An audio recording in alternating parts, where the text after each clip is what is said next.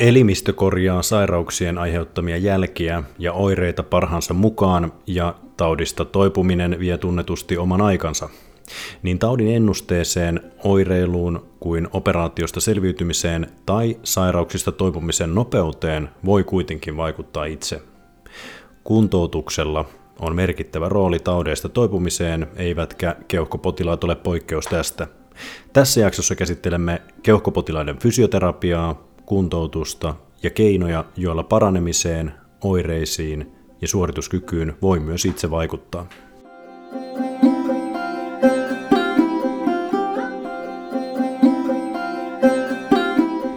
Tervetuloa Keuhkopodcastiin, hyvät kuuntelijat. Mun nimi on Jere Reijula, mä toimin keuhkolääkärinä HUSissa Porvoon sairaalassa ja voit käydä kuuntelemassa taustat ja motiivit intro-jaksoista ja kommentoida tai seurata Instagramissa @keuhkopodcast tai lähettää mailia keuhkopodcast@gmail.com. Tänään meillä on luvassa jälleen erittäin mielenkiintoinen ja tärkeä aihe.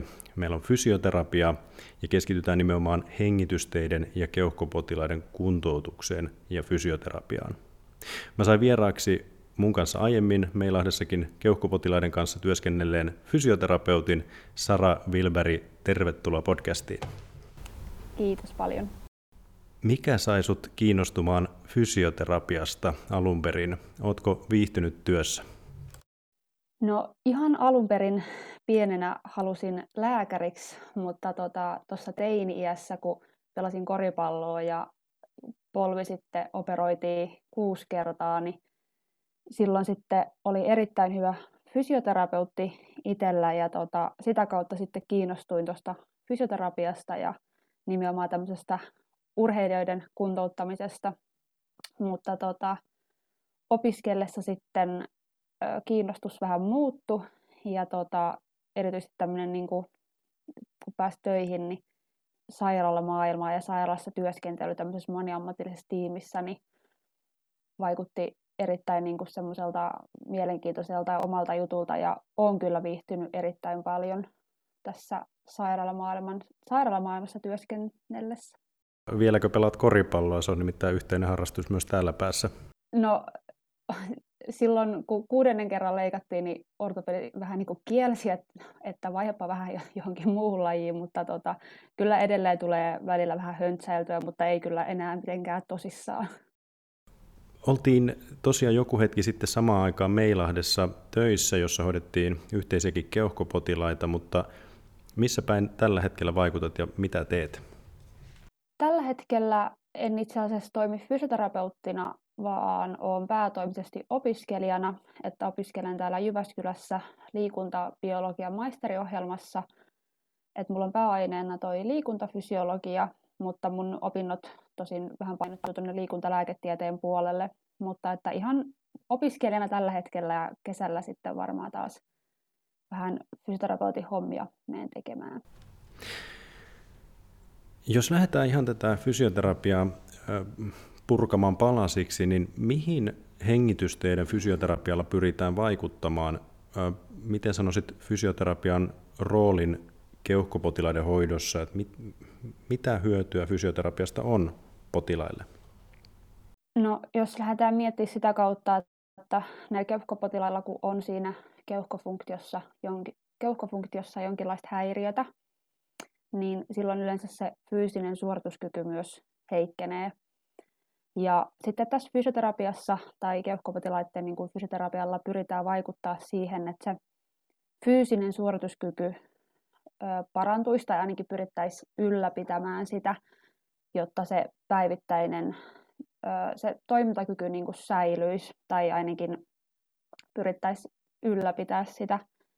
Ja se, että vaikka se keuhkofunktio ei ole ihan normaali, niin kun tehdään erilaisia hengitysharjoituksia tai harrastetaan liikuntaa, ja varsinkin tuon liikunnalla niin pystytään sitten vaikuttaa niin kuin muilla fysiologiaan pystytään sitten muuten vaikuttamaan, esimerkiksi sydämen minuuttitilavuutta voidaan kasvattaa ja iskutilavuutta voidaan kasvattaa ja lihaksissa mitokondrioiden määrä kasvaa, kun tehdään kestävyystyyppistä liikuntaa. Niin näillä niin kuin voidaan sitten vaikuttaa siihen fyysiseen suorituskykyyn positiivisesti. Ja millä tavalla muuten siitä on hyötyä, niin tietenkin joissakin näissä keuhkosairauksissa, kun on tätä limaisuutta, niin sitten pyritään saamaan sitä limaa liikkeelle erilaisilla menetelmillä ja sitten sitä kautta vaikuttaa myös mahdollisesti tähän keuhkojen tuulettumisen parantumiseen. Minkälaisista keuhkopotilaista fysioterapeutteja konsultoidaan useimmiten? Onko nämä keuhkoahtaamatautipotilaat, keuhkon siirrot vai astmapotilaat vai ihan kaiken näköisistä keuhkopotilaista? No tämä tietenkin varmasti vaihtelee, että missä päin niin kuin keuhkofysioterapeutti työskentelee, että onko erikoissairaanhoidossa vai perusterveydenhuollossa, mutta ainakin tuolla erikoissairaanhoidossa niin iso osa on näitä COPD-potilaita, joilla sitten on mahdollisesti, jotka tarvitsevat mahdollisesti jonkinlaista ohjausta liikunnan suhteen tai liman irtoamisen tehostamiseksi. Ja sitten on ihan näitä tämmöisiä peruspneumoniapotilaita, joille myös ohjataan tätä liman irrottamistekniikkaa, erilaisia hengitysharjoituksia.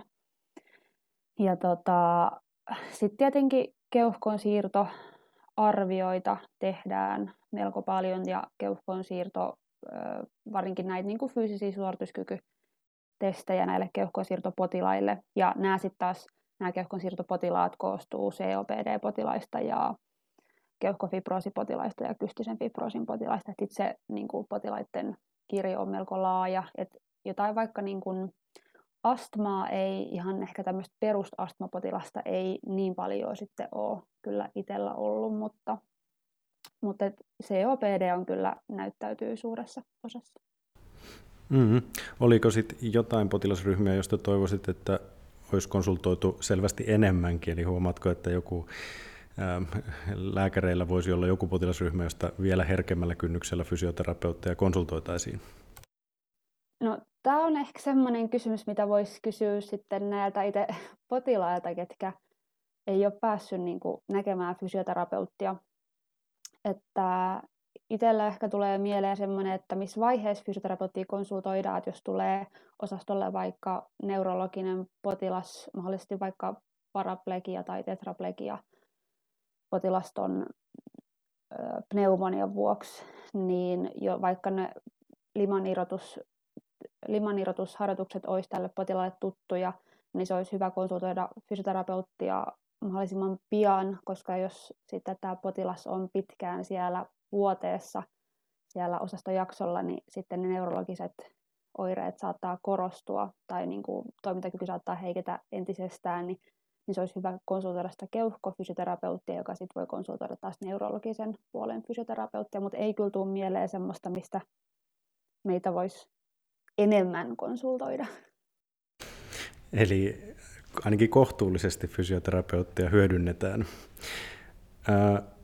Kerrotko vähän näistä eri hoitometodeista, joita teette keuhkopotilaiden kanssa, eli mitä eri keinoja käytätte potilaiden kuntoutukseen? No, niitä eri keinoja on vaikka ja mitä, mutta tietysti kun puhutaan keuhkopotilaista, niin tämä yksi keino on nämä erilaiset hengitysharjoitteet, mikä on, niin kuin, on iso osa sitä kuntoutusta. Ja näitä erilaisia hengitysharjoituksia voidaan tehdä erilaisten apuvälineiden avulla tai sitten myös ilman apuvälineitä. Ja nimenomaan tähän hengitysharjoitusten tekemiseen niin sitten liittyy vahvasti tämä liman irrottaminen, eli siihen liman irrotukseen myös keskitytään. Ja sitten yksi iso keino keuhkopotilaiden kuntoutuksessa on tämä liikunnan ohjaus. Että sitä ei voi niinku tarpeeksi korostaa, että liikunnan erilaisen monipuolisen liikunnan ohjaaminen, että on kestävyystyyppistä, on lihaskuntaharjoittelua ja on liikkuvuusharjoitteita, niin niitä korostetaan keuhkopotilaiden kanssa. Kyllä, eli liikunta on lääkettä niin monella eri tavalla. Jos vielä ihan puhtaasti näitä hengitysharjoitteita, niin minkä tyyppisiä hengitysharjoitteita ohjaatte just tähän limanirrotukseen tai muuhun, niin mitä niissä tehdään? Mä yritän tämän mahdollisimman tiiviisti, kun se on tosiaan laaja kirja, millaisia hengitysharjoituksia tehdään, mutta varmaan tämä ehkä kaikista niin kuin tunnetuin harjoitteet on näitä PEP, eli Positive Expiratory Pressure-harjoitteet, joissa tehdään uloshengitystä painetta vastaan, mikä sitten avaa noita pieniä ilmateitä tuolla keuhkoputkissa, ja se ilma niin kuin pääsee tonne niin sanotusti liman taakse, jolloin se sitten on helpommin yskittävissä pois se lima.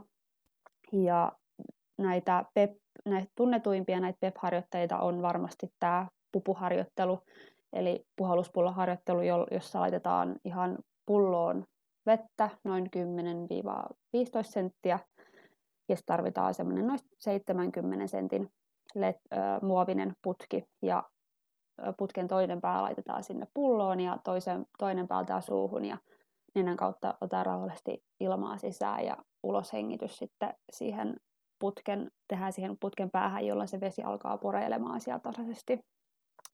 Ja pupun sijasta sit voi käyttää tämmöistä esimerkiksi acapellaa, jossa voidaan sitten säätää tätä vastusta. Ja sitten siinä tulee myös vähän semmoista värinää, joka sitten vielä helpottaa sen liman irtoamista. Sitten on myös tämmöinen flutteri, ja flutteri on sitten tämmöinen vähän pillin tyyppinen, jossa on tämmöinen kuula sisällä, mihin myös puhalletaan tai tehdään tämä uloshengitys. Ja se myös aiheuttaa se kuula siellä semmoista värinää. Ja sitten on esimerkiksi Resistex, jota käytetään usein, jos on trakeostomia potilaalla. Ja sitten näiden PEP-harjoittelujen lisäksi käytetään myös näitä vastustettuja sisäänhengitysharjoituksia.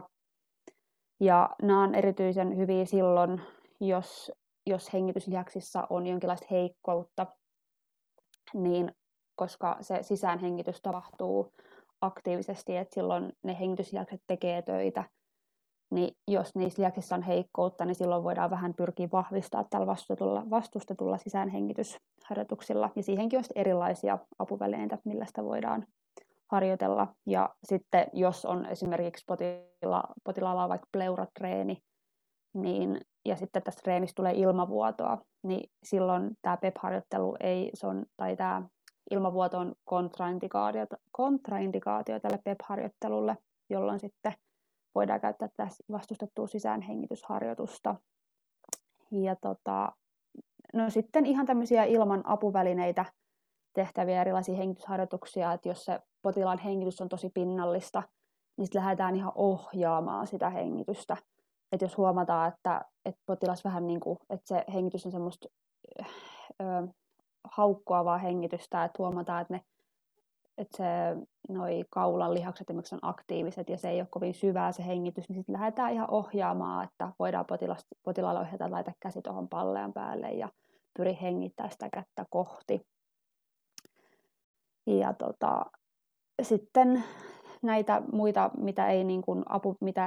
mihin ei tarvita apuvälineitä, niin tuohon liman irrotukseen sit voi yhdistää esimerkiksi tämmöistä huffaustekniikkaa, eli kun potilas on tehnyt nämä PEP-harjoitteet, niin sitten ohjataan tämmöinen huffaus, eli vähän niin kuin, se on periaatteessa vähän niin kuin yskimistä, mutta siinä voidaan sanoa vaikka potilaalle, että kuvittele, että sulla on peili edessä tai auton ikkunen, kun sä yrität huurustaa, eli silleen teet hönkäsyn, mutta teet sen vaan niin kuin moninkertaisesti tehokkaammin sen hönkäsyn, jolloin se lima saattaa lähteä sieltä paremmin liikkeelle ja pystyy sitten sylkästä sen pois. No sitten, ne nyt ei virallisesti ole ihan mitään niin kuin harjoituksia, mutta sitten yritetään ohjaa, jos potilaalla on sitä hengen ahdistusta, niin miten voidaan niin kuin yrittää hallita sitä hengen ahdistusta, että voidaan ohjata tämmöistä huulirakohengitystä, että kun se hengen ahdistus iskee, niin silloin potilas voi käyttää näitä erilaisia keinoja, että huulirakohengitys, eli silloin se uloshengitys tapahtuu tämmöisen pienen huuliraon kautta, jolloin se aiheuttaa sen, vähän niin kuin toi PEP-harjoittelu, siihen tulee pieni paine, mitä vastaan sä teet sen uloshengityksen, niin se saattaa sitten auttaa siihen hengen ahdistukseen, ja sitten on tämmöisiä ajurin asentotyyppisiä, että voit istua ja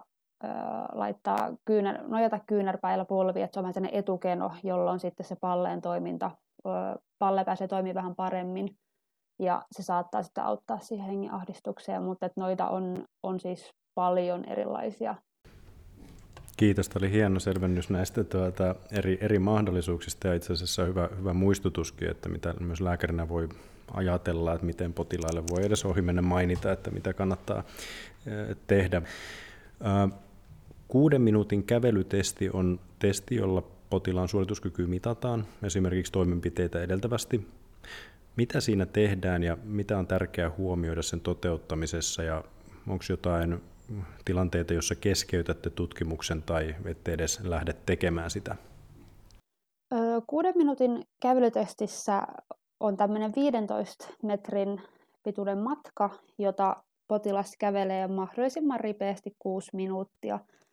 Ja tämän testin aikana potilaalla tai se vähän vaihtelee, että on näitä tämmöisiä pulssioksimetrejä, mitkä on koko ajan potilaalla testin ajan, ja siitä se sitten rekisteröi tämän saturaation ja sykkeen siltä koko testauksen ajalta, mutta sitten on myös mahdollista tehdä niin, että joka minuutti katsotaan pulssioksimetrillä se saturaatio ja syke.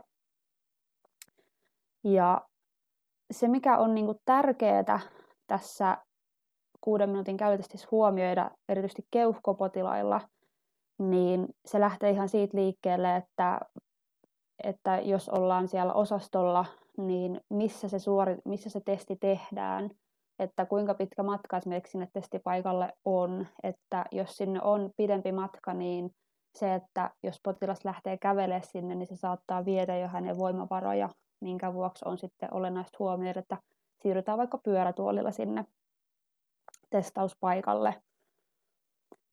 Ja sitten myöskin se keuhkopotilaiden kanssa, kun työskentelee ja tehdään 6 minuutin kävelytestiä, niin siis 6 minuutin kävelytestissä yksi tämmöinen kontraindikaatio on, että saturaatio pitäisi olla yli 90, niin useimmiten keuhkopotilailla, jos ei ennen testiä ole tippunut sinne alle 90, niin saattaa useimmiten tippua sinne.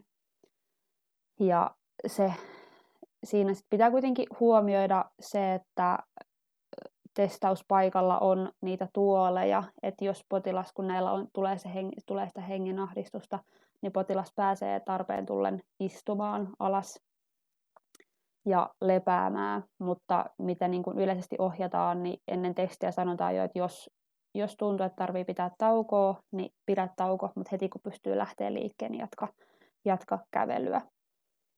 Mutta tietenkin, jos potilaan vointi, niin kuin yleisvointi, menee tosi huonoksi, hän kokee, ettei vaan yksinkertaisesti enää jaksa, tai huomaa, että potilas menee esimerkiksi kalpeaksi, tai huomataan, että se syke lähtee tippumaan, niin siinä kohtaa tietysti keskeytetään testi. Mutta se, että milloin ei lähdetä tekemään, niin sitä ei kyllä yleensä niin kuin fysioterapeutti ei yksin päätä, että silloin keskustellaan kyllä lääkärin kanssa, että jos on esimerkiksi potilaalla ollut vaikka verenpaineen kanssa jonkinlaisia muutoksia just ennen testiä, niin sitten voidaan keskustella lääkärin kanssa, että onko nyt ihan järkevää tehdä tämä testi. Ja sitten muutenkin hoitohenkilökunnan kanssa siitä keskustellaan yhdessä, että ei se niin kuin yksin fysioterapeutista lähde se päätös, että nyt ei tehdä testiä. Keuhkoahtimotautipotilaiden kuntoutuksessa siitä on paljon näyttöä, ehkäisee pahenemisvaiheita ja parantaa suorituskykyä. Minkälaisia ohjeita antaisit nimenomaan keuhkoahtimotautipotilaille, tai pitääkö tätä räätälöidä aina potilaskohtaisesti, vai voiko antaa jotain sellaisia ohjeita, joita kaikki vois kotona tehdä? No, tässä COPD-potilaan kuntoutuksessa niin, siinä on se tietynlainen punainen lanka jokaisen potilaan kohdalla, mutta tietenkin, koska se potilaiden kunto vaihtelee niin paljon, niin kyllä se on niin kuin hyvä räätälöidä potilaan kunnon mukaan, että millaisella intensiteetillä sitä liikuntaa lähdetään harrastaa. Mutta yleisesti perusperiaate on se, että mikäli potilas on sen kuntoinen, että pystyy vielä liikkumaan kohtuullisen hyvin, niin sitten ihan nämä UKK-instituutin liikuntasuositukset on esimerkiksi hyvä tämmöinen pieni ohjeistus siitä, että kuinka paljon pitäisi liikkua, mutta sitten jos se potilaan kunto on heikentynyt ja se COPD on päässyt etenemään jo niin pitkälle, niin silti siinä on ne 3 perusperiaatetta siinä kuntoutuksessa, että se liikunta sisältää kestävyystyyppistä liikuntaa, lihaskuntaharjoitteita ja liikkuvuusharjoitteita. Että se kestävyysliikuntaa itse niin kuin ohjaan yleensä, että se olisi hyvä ja olisi tärkeää hengästyä siinä liikunnan aikana. Ja jos ei kohtalaisesti eikä voimakkaasti, niin vähintään lievästi. Ja että sitä kestävyystyyppistä liikuntaa tulisi päivässä semmoinen 30 minuuttia. Ja se 30 minuuttiakin voidaan vaikka jakaa sitten pätkiin. Mahdollisesti 10 minuutin pätkiä, että käyt aamulla kävelyllä, päivällä kävelyllä ja illalla kävelyllä. Mutta tietenkin, jos se hengenahdistus on voimakasta, niin silloin se on hyvä muistaa, että sitä liikuntaa pystyy tauottaa. Että se, että jos se tarkoittaa sitä, että se 20 metrin kävelyn jälkeen se hengähdys iskee eikä pysty jatkaa matkaa, niin pitää silloin sen tauon. Ja yleisesti se, että se kestävyystyyppinen liikunta, sen ei tarvitse olla nimenomaan sitä kävelyä. Että se voi koostua ihan tämmöisestä arkiaskareista, että jotkut fyysisesti vähän raskaammat kotityöt, imurointi tai joku muu, niin se saattaa hyvin toimia tämmöisenä kestävyystyyppisen liikunnan menetelmänä. Ja lihaskuntaharjoittelua sitten olisi semmoinen niin kuin, hyvä ohjeistus, että vähintään 2 kertaa viikossa tekisi lihaskuntaharjoittelua. Tietenkin nyt kun koronatilanteessa esimerkiksi noi kuntosalit on kiinni, niin sitten pitää vähän soveltaa, että jos sinne kuntosalille ei pääse, vai jos potilas ei vaikka tykkää siitä kuntosaliharjoittelusta, niin sitten voi hommata kotiin nilkkapainoja, tai jos ei ole painoja eikä niitä tule hommattua sinne, niin sit ihan tämmöisistä vesipulloista voi tehdä painoja ja laittaa sinne vettä. Ne toimii myös hyvin sitten vastuksena. Ja näiden lisäksi, tämän kestävyysliikunnan ja lihaskuntaharjoitteiden lisäksi, niin liikkuvuusharjoitteet on myös ehdottoman tärkeitä. Erityisesti niin kuin rintarangan alueelle. Että liikkuvuusharjoitteita tietenkin, jos ei ole aiemmin tehnyt niin kuin mitään liikkuvuusharjoitteita, niin sitten on hyvä kyllä kysyä ammattilaiselta neuvoa niihin, niin kuin yleisestikin näihin kaikkiin lihaskuntaharjoitteisiin ja kestävyysliikuntaan. Mutta esimerkiksi katsoin, että Hengitysliiton sivuilla on erinomaisia ohjeita tämmöiseen liikkuvuusharjoitteluun. Mutta että sitten tietenkin, jos COPDn lisäksi on liitännäissairauksia paljon, että on vaikka verenpaineen kanssa ongelmia, niin silloin on kuitenkin hyvä kysyä siltä ammattilaiselta neuvoa, eikä lähteä suin päin kuntosalille, ettei haeta siitä enemmän niin kuin hallaa itselleen.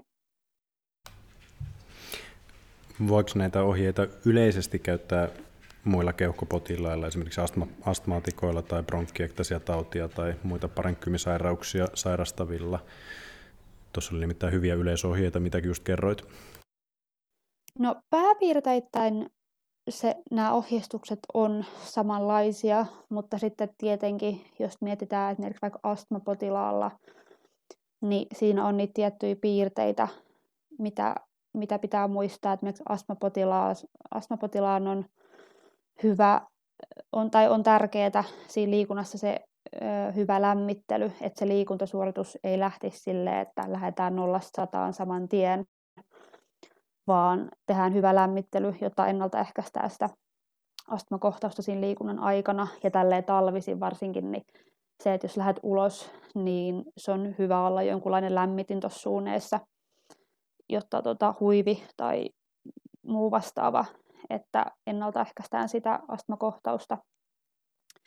Ja muutenkin astmassa ja COPD:ssä myös, että siinä pahenemisvaiheessa niin ei lähdetä rasittavasti liikkumaan, vaan silloin se rasitus olisi niin kuin semmoista lievää rasittamista.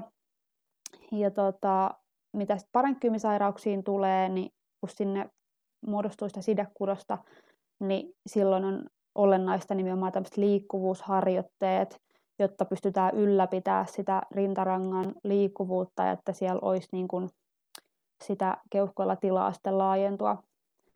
Ja sitten bronkiekstasiataudissa, kun sitä limaa sinne kertyy, niin tietenkin kestävyysliikunta, niin kuin missä tahansa liikunnassa, mikä tahansa liikunta auttaa siihen, että se lima lähtee sieltä liikkeelle, kun se keuhkotuuletus lisääntyy, mutta bronkiekstasiataudissa niin on erittäin olennaista sit muistaa nämä erilaiset limanirrotustekniikat tämän liikunnan lisäksi. No miten sitten tehohoitopotilaat, kun tehohoidosta tullaan osastolle, heidän kunto saattaa olla hyvinkin heikko alkuvaiheessa. Onko heidän kohdalla jotain erityistä, jota täytyy huomioida? Tämä lähtötilanne saattaa olla kuitenkin aika haastava. No, tässä tehohoidossa tietenkin riippuu siitä, että mikä se syy on ollut, että miksi siellä tehohoidossa potilas on joutunut olemaan.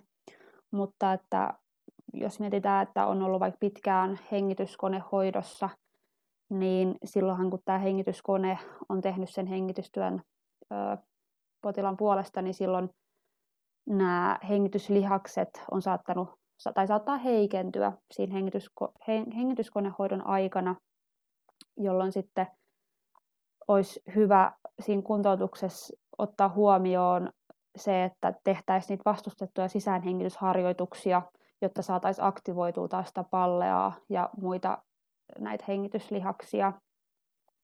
Ja sitten tietenkin se, että jos on varsinkin jos on iäkkäämpi potilas ja on ollut tehohoidossa pitkään vuoteessa, niin silloin lihasvoimathan heikkenee todella paljon ja voi olla, että sen keuhkotoiminnan lisäksi niin se lihaskunto on heikentynyt yleisesti niin paljon, että ihan tämmöinen perusliikkuminen, vuoteesta ylös nouseminen, istuminen vuoteen reunalla ei välttämättä onnistu, että silloin pitää huomioida kaikki tämmöiset ihan siinä, että se saattaa lähteä täysin nollasta se kuntoutuminen. Ja kun tehohoidosta tulee, niin mikäli potilaalla on trakeostomia, niin silloin potilaan kanssa hän ei välttämättä pysty kommunikoida. Ja kun on trakeostomia, niin silloin tämmöiset pupulla tehtävät hengitysharjoitukset ei onnistu, vaan silloin tehdään resisteksillä. Ja silloin, jos potilas on hyvin limainen, niin pitää olla tarkkana siinä, että kun tehdään näitä tai PEP-harjoituksia siinä resisteksillä, niin jos sitä limaa on paljon, niin pitää sitten olla aina se imuvalmius, että hoitaja siinä sitten myös mukana. Ja tietenkin kun on pitkä tehohoitojakso takana ja potilaan toimintakyky on yhtäkkiä monesti heikentynyt, niin onhan se potilaalle hyvin rankkaa psyykkisestikin, että varsinkin sitten jos on trakeostomia eikä pysty keskustelemaan, niin kuin juttelemaan normaalisti, niin sitten se kommunikointi saattaa tapahtua huulilta lukemalla tai potilas saattaa kirjoittaa, niin se on potilaalle voi olla hyvin raskas kokemus, mikä pitää ottaa tietenkin huomioon niin kuin jokaisen potilaan kohdalla.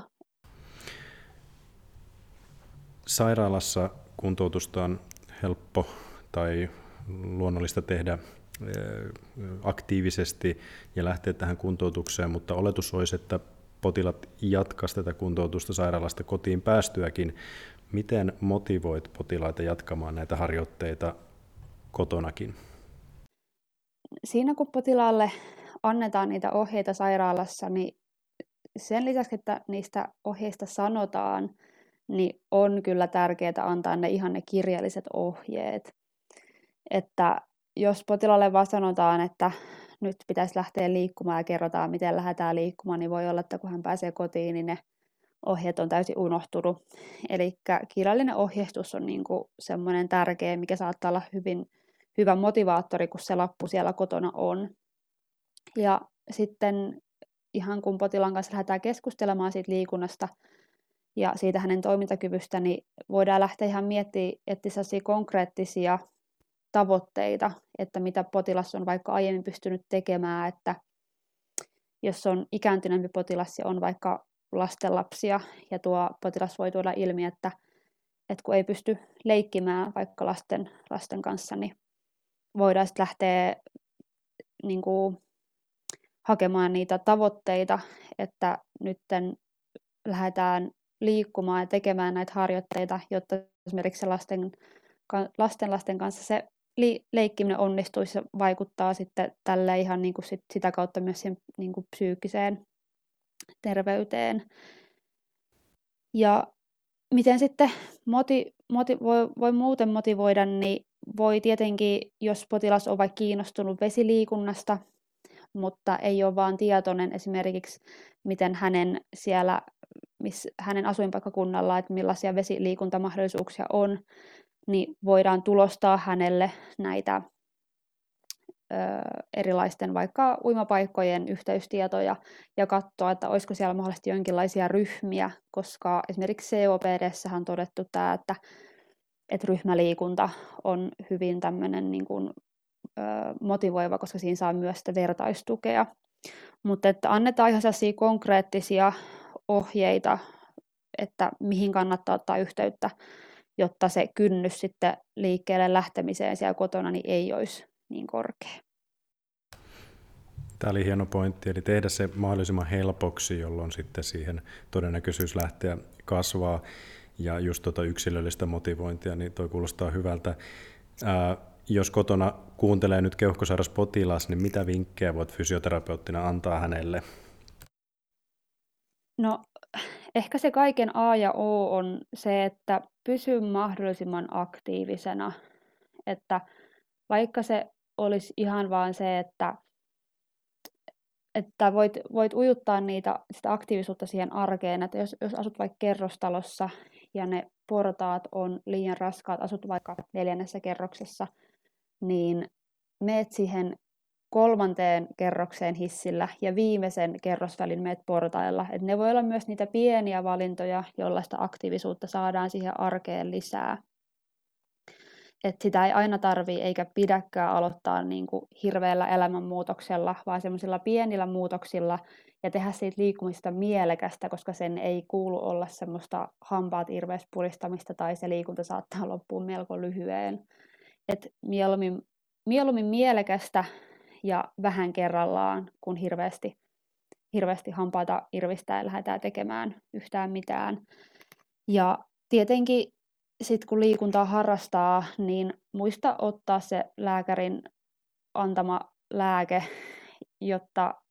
jotta pystytään sitten tehdä siitä liikkumista mahdollisimman mielekästä. Että jos sitä lääkitystä unohtaa ottaa ennen sitä liikuntasuoritusta, niin se saattaa vaikuttaa siihen, että se liikunta on hyvin epämielekästä siinä vaiheessa. Ja yleisesti, että pidä huolta kokonaisvaltaisesti siitä hyvinvoinnista. Että sekin, että jos on esimerkiksi tosi paljon ylipainoa, niin se vaikuttaa tuohon palleen toimintaan, mikäli sitä rasvaa on tuossa vatsan alueella.